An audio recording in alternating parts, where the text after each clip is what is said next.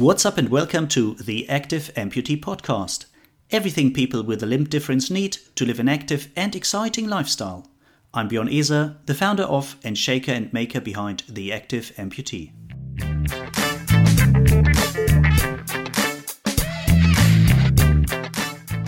And you're listening to episode number 13. And today I have the pleasure of talking with the always incredible Adenike Oyetunde from Lagos in Nigeria. Unfortunately, we had some problems with the connection during our interview, and as a result, the sound quality of this show is not as good as you normally expected from the Active Amputee podcast. But please bear with us, enjoy the show, and without further ado, let's go over to Adenike in Lagos.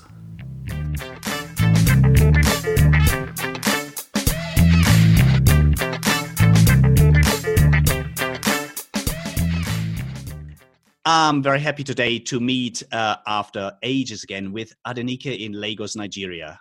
Adenike is she's very hard to describe. She's so many things. She's a cancer survivor. She's a buff knee amputee.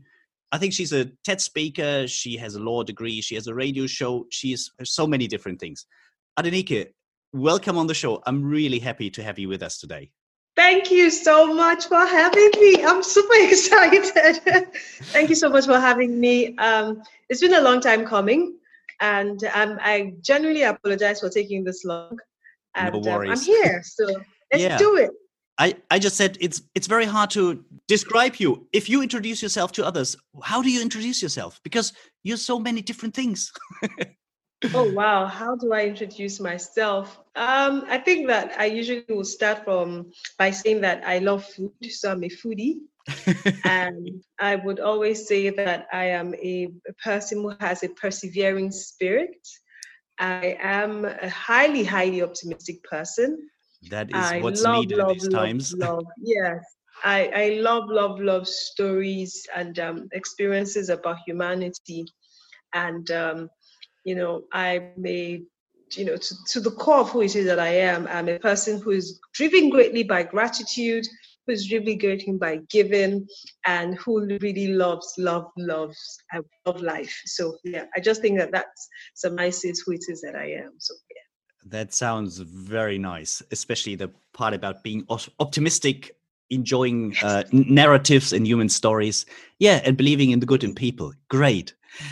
Adenike, you were one of the first people I approached back in spring 2017 when I just started the blog, The Active Amputee, because I've seen one or two of your pictures somewhere and thought, I don't know her yet, but I want to get to know her. Adenike, you're an above knee amputee. Can you tell us a bit more about your story? Sure. Okay, so my story, climaxed in 2006 on the 4th of February. And prior to that, what had happened was I had gone home for the weekend to spend some time with my parents from college. And I was in my sophomore year, I was in my second year, law undergrad. And for whatever it is worth, they had been having epileptic power supply. And just as I was about stepping out of the house, the electricity company restored power. And because they had not had good power supply for a few days, they had run out of all their water, including the ones that they had stored up in barrels. So when the power was restored, I decided to help them by filling the barrels that they had emptied. And in my attempt at taking the very last bucket, I tripped and then I fell.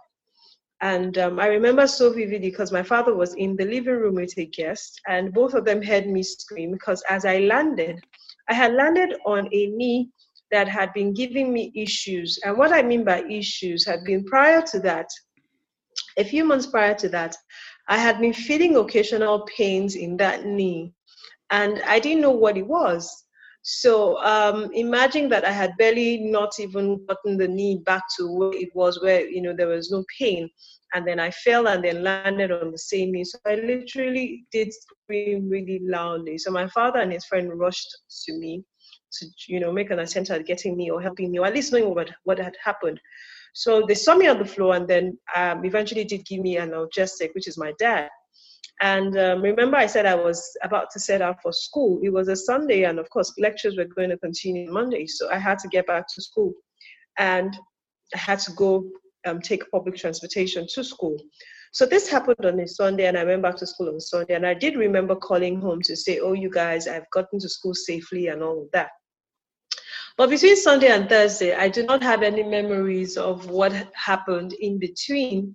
All I remember is that by Thursday morning, I noticed I couldn't get out of bed to start to prepare myself for my lectures.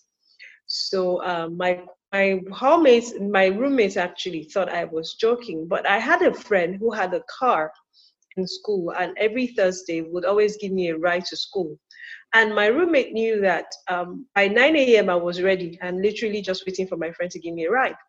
But she noticed that I wasn't getting out of bed, and I didn't even pay much attention to it at that point, because I just figured maybe I don't know what's going on with my leg, but I can't get out of bed. So a ride that was literally supposed to have taken me to school, my friend had to carry me in his arms and then bring me back to Lagos, which was many kilometers from where school was. So from then on, I had to see the doctors the very next day, and I went to see a surgeon. And, I was told that I had to have some x-rays done and all, and that fall had precipitated a trauma of some sort. And because of the fall, the trauma, I needed to do a blood drainage. So I had done that, and, of course it was hurtful, it was this, it was that. And I went back to school. I was getting better, but then suddenly I started to deteriorate again. And it became even more obvious that I needed to go back to the hospital. So my father came to get me from school, and then we went back to the hospital. And this time they had claimed that the drainage wasn't fully done the first time, so we had to do it again. So I did it again, and same old circle. After a while, I went back to school, and this second time, it really was getting really, really bad. So the doctors at the hospital now said they were going to refer me to an orthopedic hospital, because according to them, I was not responding to treatment as far and as best as they thought I should have. So they referred me to the National Orthopedic Hospital located here in Lagos. And when I did go there eventually, after a few biopsies, a few tests here and there, blood scans and all of that, the result came out to say that I had osteogenic sarcoma, literally cancer in my bone. And it started from the fall point, which was my knee. And that the only way out was an amputation. So from that first diagnosis through a second diagnosis, and then trying to move, trying to see if we could do holistic treatments here and there, but I just kept deteriorating and it was getting worse. Eventually, I found myself at the University College Hospital in Ibadan. And, it was there that I had the amputation done, and then, the courses of chemotherapy. And basically, I think that summarizes my limb loss story, as succinctly as it possibly can be. Thank you for sharing. And obviously a story that resonates with me. I'm an osteosarcoma survivor myself. It allows us to bond easily, I think. Yes. Yeah. Yes.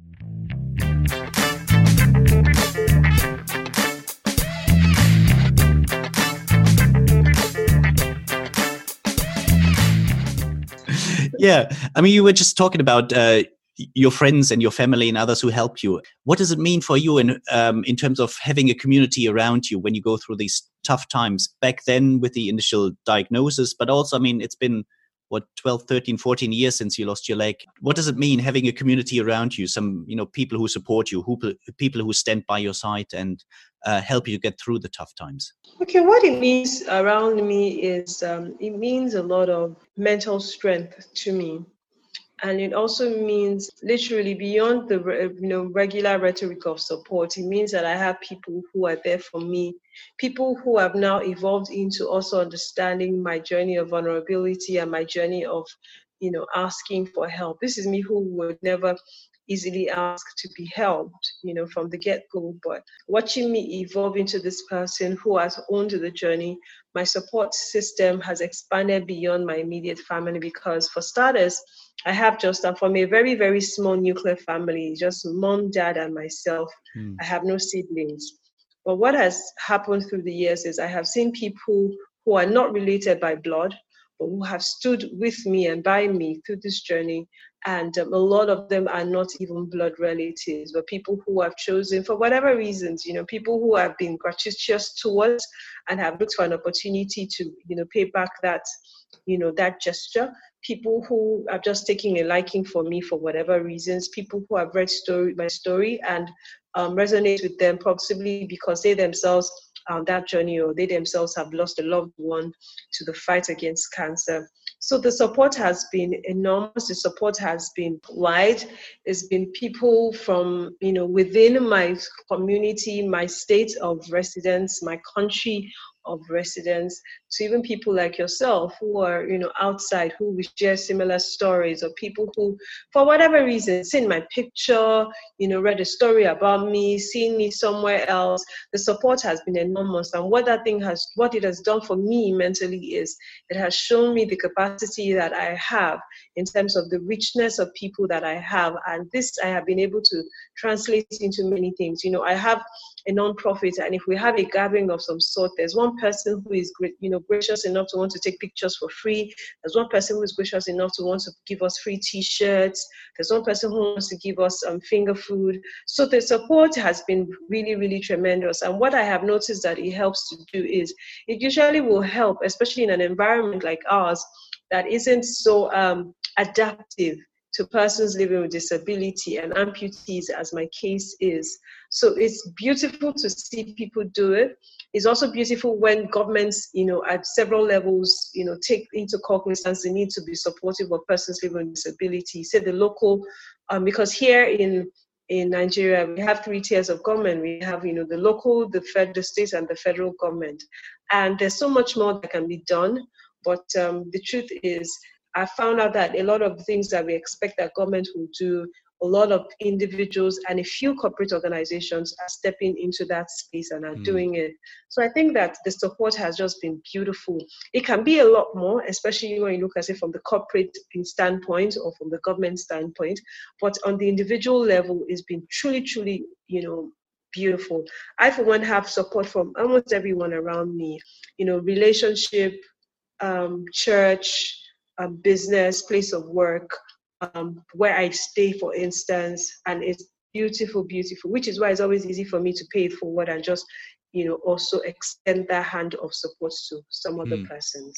You were just saying, okay, you think for you yourself, you're somehow dealing okay with it. You have a nice supportive surroundings. But you also mentioned that in the country in general, many people are not that lucky for various reasons. Yeah. What would you say are some of the main challenges that other amputees or people with limb differences, with disabilities face in Nigeria on many different levels? The basic and the fundamental problem or challenge has always been accessibility. And accessibility extends to many things, but I'll start with accessibility to spaces, public spaces, for instance. If you even want to say that private residences or private property is property owned by individuals who can determine who they want to give access to. But for public places, it's still a hassle. Yes, we have a law that was signed by the president in 2018 or 2019. I can't remember the year now. And beyond the rhetoric of paperwork, you see that, especially if you live with disability, you will see that it just feels like once that was done, it felt like there was a list of things that needed to be done, and that was ticked. And one of the other problems that I noticed that this space is saddled with is the fact that we have way too many pockets of associations of persons living with disability. So it's like, who are we? There's so many of us here, there's none of us. So I feel very strongly that until we ourselves can have a united voice to even canvas for what it is that we want, for instance, we just feel that all the fight that we fight on different levels, we fight in different pockets, and it just feels that, even where the fight is, synonymous to be seeing successes, a lot more can be done if we're united as one. So that's on the part of the persons living with disability and the pockets of associations that we have. On the part of the government, again, I will say that, the law says that if you have a facility, everybody is allowed access to the facility. If for any reason you discriminate against persons living with disability or live difference in this conversation, you find out that the law stipulates fines.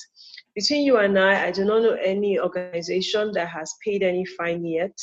And that's because if we look at the state law, for instance, I had to sue the Department of Disability to court last year, and for whatever it is worth, because once you sue government agencies, department, or whatever, it's a Herculean task. They're saddled with the COVID this year. Unfortunately, the judge had to be transferred, so it literally means that this case has to be reassigned to another judge. But I feel like, with why I did that on the state level is because their law says that, yes, you can actually be sued, but in the law, it's stipulated very clearly that the only body that has the prerogative of suing, it has to be done through the Office of Disability, which has to spell out its rules for engagement. And at the time when I had sued, there had been no spelled out rules for engagement. So if it was basically, there's a law in place, the rules of engagement are not clearly spelled out. So how does an individual like myself or an association where I belong, get things remedied where we find a corporate organization who is defaulting? So, the challenge of access has always been one of the biggest challenges. Even access to health care for persons living with disability, access to public transportation is such a hassle. It is a terrible thing, and I do not take it for granted. I know I am fortunate enough, even when I didn't own a car of my own, I knew that I was fortunate enough to have people who could pick me up or drop me off, because the reality about it is car hailing services will cost you a lot if you want to use it. And the question is, for a country where statistics show that the average person lives under $2, the reality is, how much are people willing to spend on cab hailing? And though the state government have they have their special buses, but the question is, for instance, where I stay, before I get out of my apartment to the estate gate, and then from the estate gate that leads to the expressway, that's what we call it here. You guys, I don't know what you call it in your country, but the expressway, there's a long commute. And the question is, the government has not factored in how to move people from door to door to where they would get on the buses that they have created that have special places for persons like ourselves. Yeah. So though the conversation has started, a lot more can be done.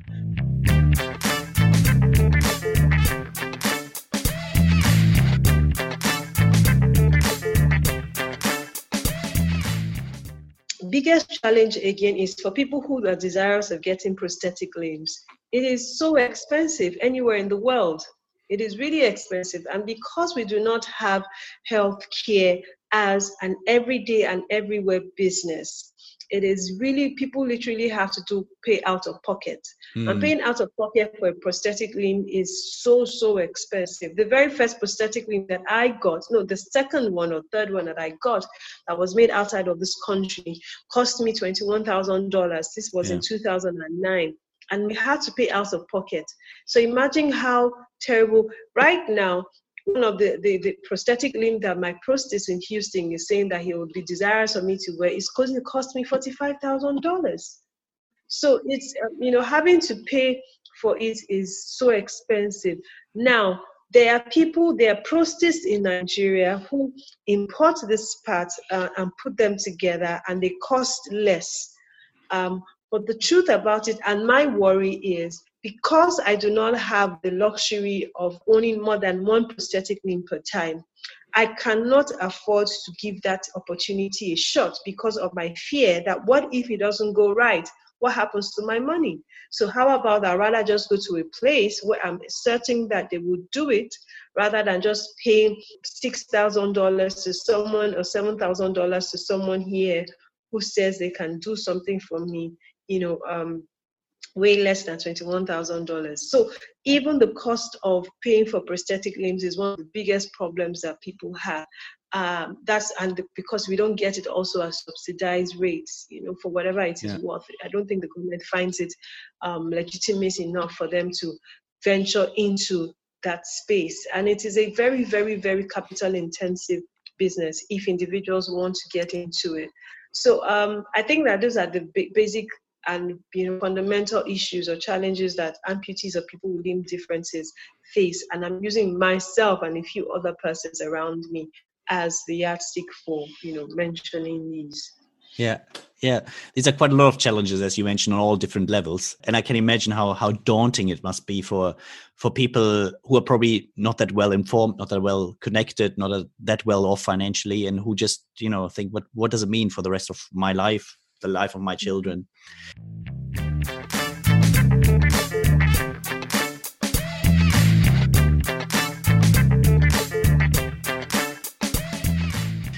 I know you also engaged in several civil society groups which try to raise awareness about disability issues, which try to lobby and advocate for better access, better provisions. What have been some of the most, let's say, rewarding experiences around this kind of work, where you say, wow, I know I put a lot in, but this is also giving me something back? Yeah. Okay. So last year when I started my own nonprofit, Amputees United, I remember that one of the concerns that I had was nobody was paying a lot of attention to the mental and emotional well-being of persons with limb differences. And one of my key areas that I was very certain that we needed to focus on was that. And it's gratifying to me to see people who have never stepped out of their home since they lost their limb to come into a gathering with persons like themselves who look as different as they do physically, and who can connect with their story of shame, their story of disillusionment, of lack of connection, of depression, of suicidal thoughts.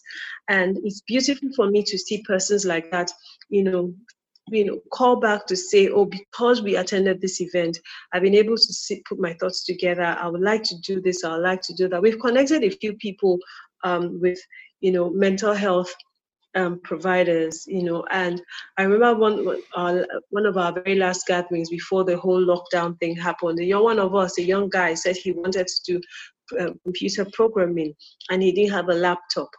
We were able to raise some money through a friend, and we got him a laptop. We connected him with another amputee who was into programming, and it was beautiful for them to give me feedback, from his family to say, this is what this young man has been up to. This is how far this man has gone. And I think till date, that has been one of the most gratifying things, as Amputees United is concerned. As Irede Foundation is concerned, I think that one thing that just breaks my heart in smithereens and positively is when I see children stand up and can walk, and see see families break down in tears and say, never wanted they ever think they'll be able to afford a prosthetic limb, and seeing their child stand again is such an exhilarating experience for me as an individual, and it is an experience that just pushes me on, because like you mentioned, it's a really, really daunting task to do these things, and it just feels like the burden is overwhelming. But with the pockets of successes, in these two instances that I mentioned, are things that we would always go back to in our quiet time and just, get re-energized when we remember the stories of hope, stories of resilience. I remember somebody saying that the child couldn't go back to school any longer, having to tell a family that, look, you need to amputate this child's limb because this child has been this way for 5-6 years, and you guys need to move on in your life. You as the caregiver, who is the mother, your life has literally just been revolving around this child. So the sooner you amputate this child's leg and allow this child start to adapt into a new type of life, the better it is for every single person. I think it's a beautiful, exhilarating experience for me as an individual to see that, though it's a hard reality and it's a hard conversation that a lot of people may not have been able to tell the family, but when they see persons like myself who are living the lives that their dependents will now start living, it gives them a form of peace and a form of assurance that, okay, if so-and-so persons can do it with a little push and a little direction and a little fails or fallings here and there, this child will be fine. I think that those are the moments where just, I'm overwhelmed with joy. I'm like, okay, you guys, you don't have to take 10 years to realize that this is this. And the other interesting thing, though unpopular, is the conversation of not needing prosthetic limbs. So as a person, last time I wore a prosthetic limb was like 3 years ago, and I just got tired mentally. And I'm at a place where I'm raising funds literally to get a new one. And when I'm ready, I know that I'll say, okay, you guys, I'm ready to do it. But what I have found out is that not every amputee wants and should get a prosthetic limb. But a lot of people don't even understand. And I found out that for people, I also realized that until they get one, go through that process of owning one, then they don't get to understand what that journey of owning one is. So when you share with them the experience of I have had it, and I don't think that everyone needs it from the onset of their, post-amputation. So evolve into that person who is certain that they want to use it because, and again, it costs a whole lot for families to acquire one here. So imagine where families have to use all of their funds to get a prosthetic limb, and then 6 months down the line, the amputee wakes up one day and says, I no longer want it. Everybody in the family is going to be completely devastated. So I always say to them that if a family comes together and sees where their resources are and determine that, if, for instance, the family is worth in all that they have, maybe $15,000, personally, I don't see a reason why they should take $10,000 to get a prosthetic limb.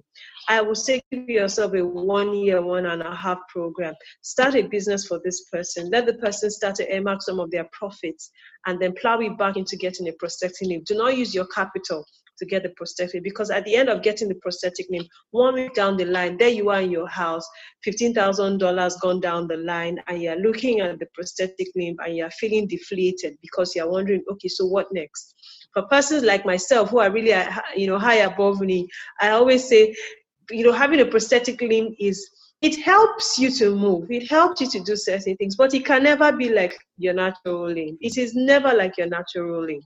And somehow we sell this idea of perfection, of how your life will go back to, no, your life doesn't go back to normal, because now there are a few adjustments. You need to know that, okay, if I'm going to do this, before there were no restrictions when you had your natural limb. So now, though there might not be restrictions per se, but there are things that you may have to do in certain ways, especially now that you own a prosthetic limb. And that's the reality that a lot of fresh amputees are not being told, especially for people who want to sell them the idea of acquiring a prosthetic limb as soon as possible. So yeah, I talk a lot. So yeah. Adenike, that's what the podcast is all about. No, it's great. I really like that, because I think it's also a challenging idea, and also one for many people, especially in the West, with, let's say, a rather cotton cushioned health system around us.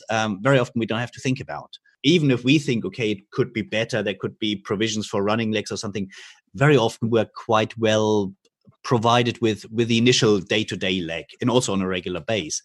But I think it's really important what you say, to really make these decisions in an informed way. When you become an amputee, you don't really know what it means to make informed decisions, because you can't compare how is crutch walking against a prosthesis, a well-fitting prosthesis against a not well-fitting one. And I think it goes so much hand in hand with also the whole coming to terms with the situation, accepting it, but also building the confidence. Am I more confident walking nicely, confidently on crutches as compared to maybe not confident on a prosthesis, or the other way around? And I think there's so many things where you say, I think it's important to really say, make an informed decision, take your time, don't be steamrolled by people who want to sell something. And at the same time, explore options of, if I want to go down a certain road, who can be of help, who can be of financial help, who can give me advice, who can help me with mental acceptance issues, with emotional issues, and really, see it as a long journey, which needs to be taken one day at a time.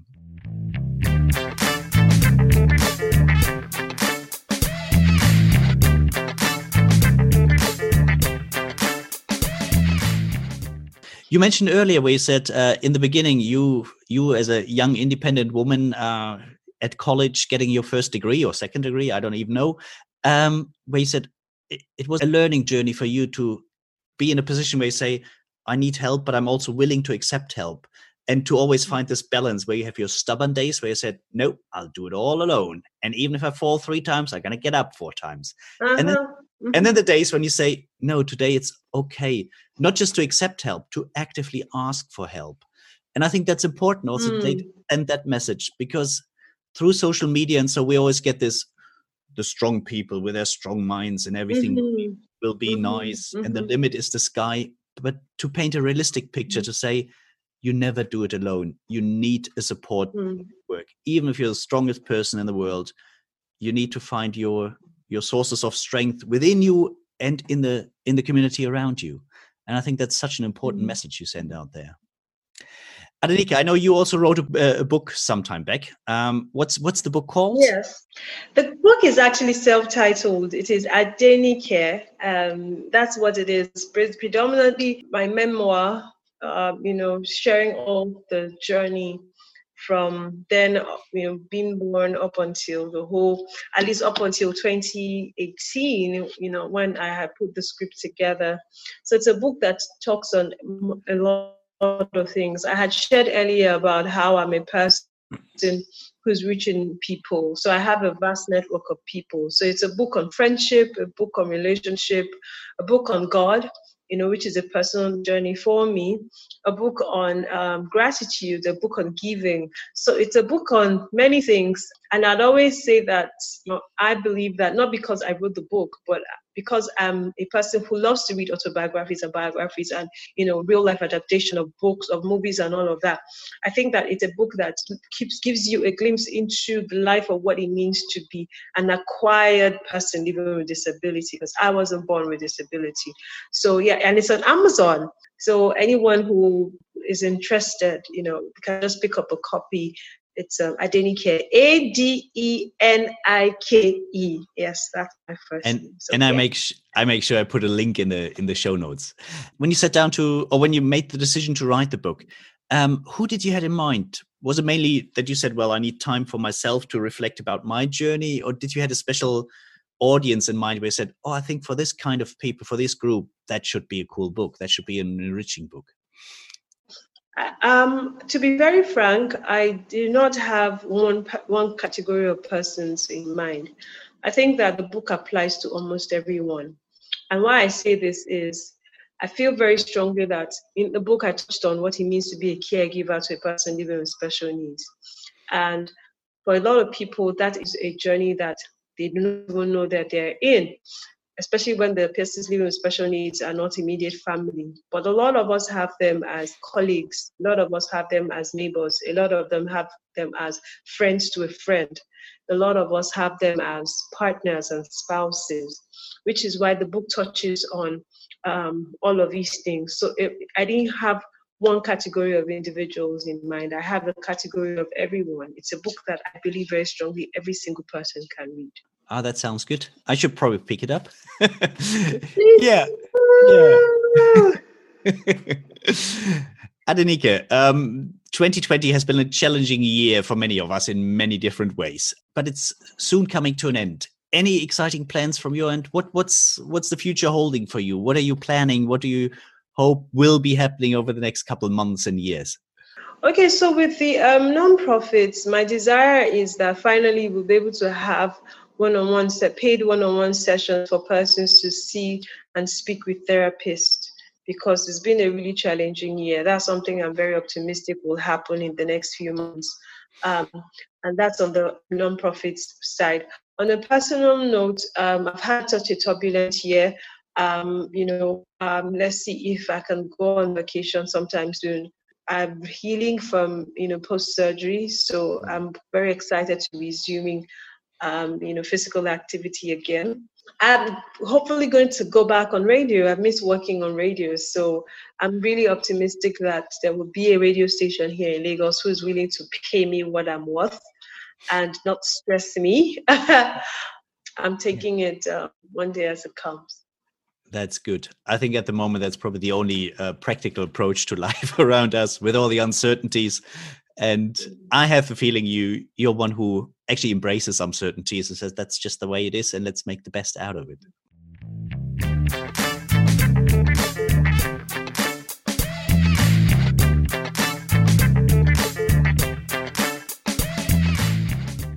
Yeah, Adenike, you were mentioning non-profits quite a few times. Let's probably just make it a bit more explicit. Which are the one or two non-profits which you have in mind when you talk? Okay, so I have the Amputees United Initiative is one, and then the Irede Foundation, which is the then IREDE Foundation on Instagram. So what the IREDE Foundation does is we provide films for children from when we meet them till they're 18. And we've been doing this for a few years now and provided a whole lot and touched on a lot of families.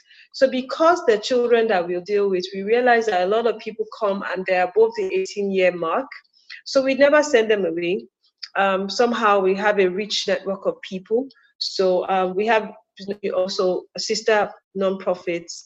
Some are gender affiliated, some rather provide for women. There's none that provides specifically for men, but there are more that provide specifically for women.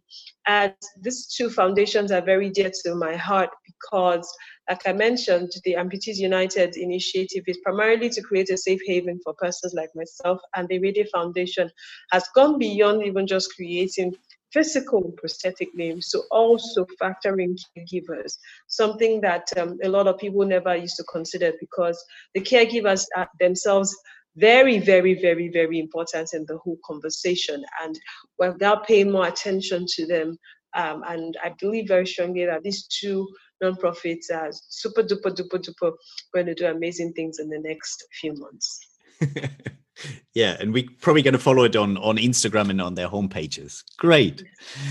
Adenike, it's been a real pleasure talking with you. Before we cut off, if people want to know more about you and your work, where can they find you? Okay, so on I have a website. I will try to, but for the easiest reach is at Adenike Oyetunde on Instagram. On Twitter is at Adenike Oyetunde, and on Instagram is at Amputees United Initiative. So yeah. Cool. I'm pretty sure some people are going to check it out because they want to learn more about you and your work. Great. Thank you very much. So it's been a real pleasure. Thank you so much. Thank you so much.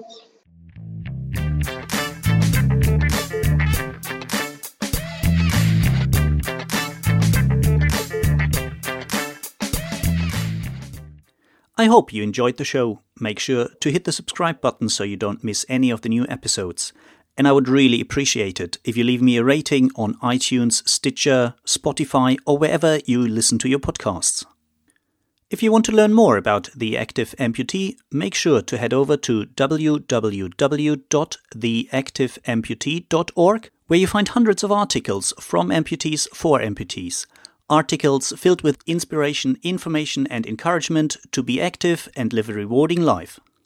I see you all again for the next episode. Until then, all the best. This is Bjorn from The Active Amputee.